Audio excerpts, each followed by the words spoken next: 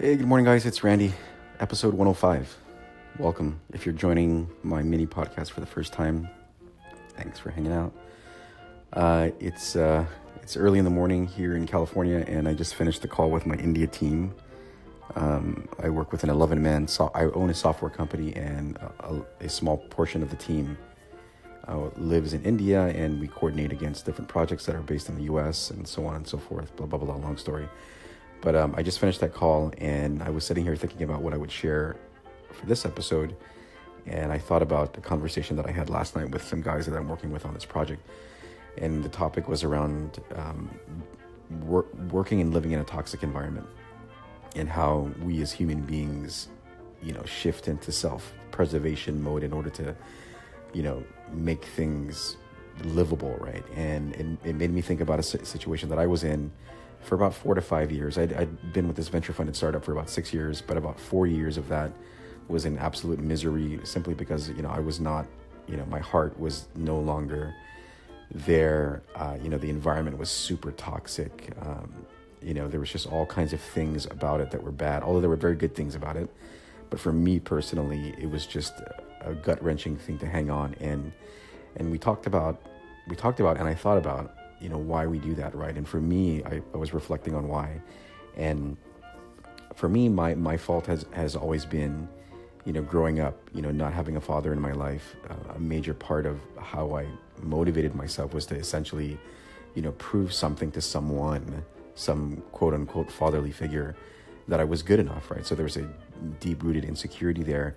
And then also, not wanting to let people down, right? And so those two things combined for me were like a massive anchor to hold me in a situation where I was not happy, that was toxic, and basically forced me to morph and shift my mind and heart in order to tolerate it so that I could actually exist in it, right? And I think that's one of the interesting things and powerful things about the human spirit, right? It can either, learn to adapt and change internally so that it can survive, right? And it can also be a bad thing, right?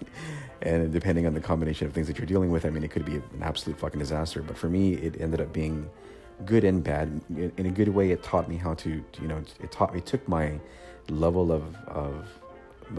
of emotional resilience to like go through the roof, right? Just having to deal with these types of situations. And then also it taught me, the extreme version of what I would not want to be, just in terms of running an organization. So just as some background, I've been an entrepreneur, or working inside of an entrepreneurial environment, for the last 20 years.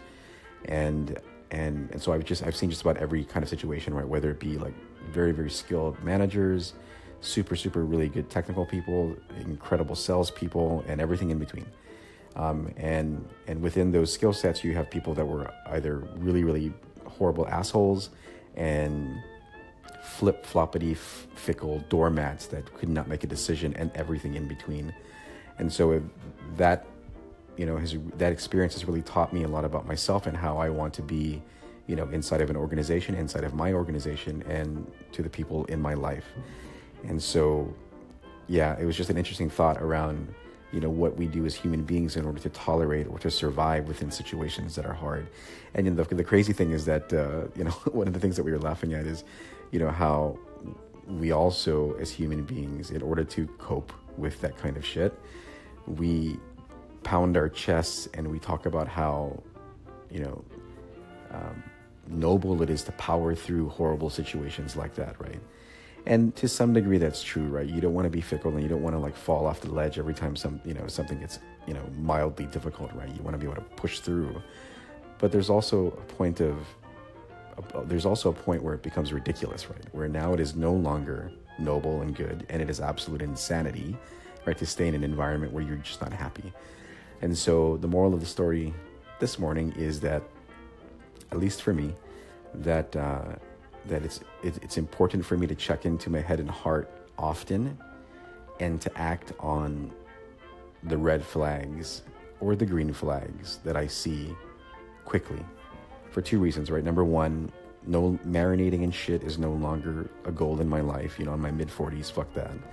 And then also, trusting my gut instincts, right? That's another thing. And I guess that's a level of maturity. Some people mature slowly. Maybe that's me, I don't know, whatever. But I'm just pretty excited about the fact that I've been able to come to that conclusion after like years of reflection, and then making, some hard decisions, and then, observing how things are in the world, less all that bullshit. And it's fucking great. So yeah, have a great day. Peace.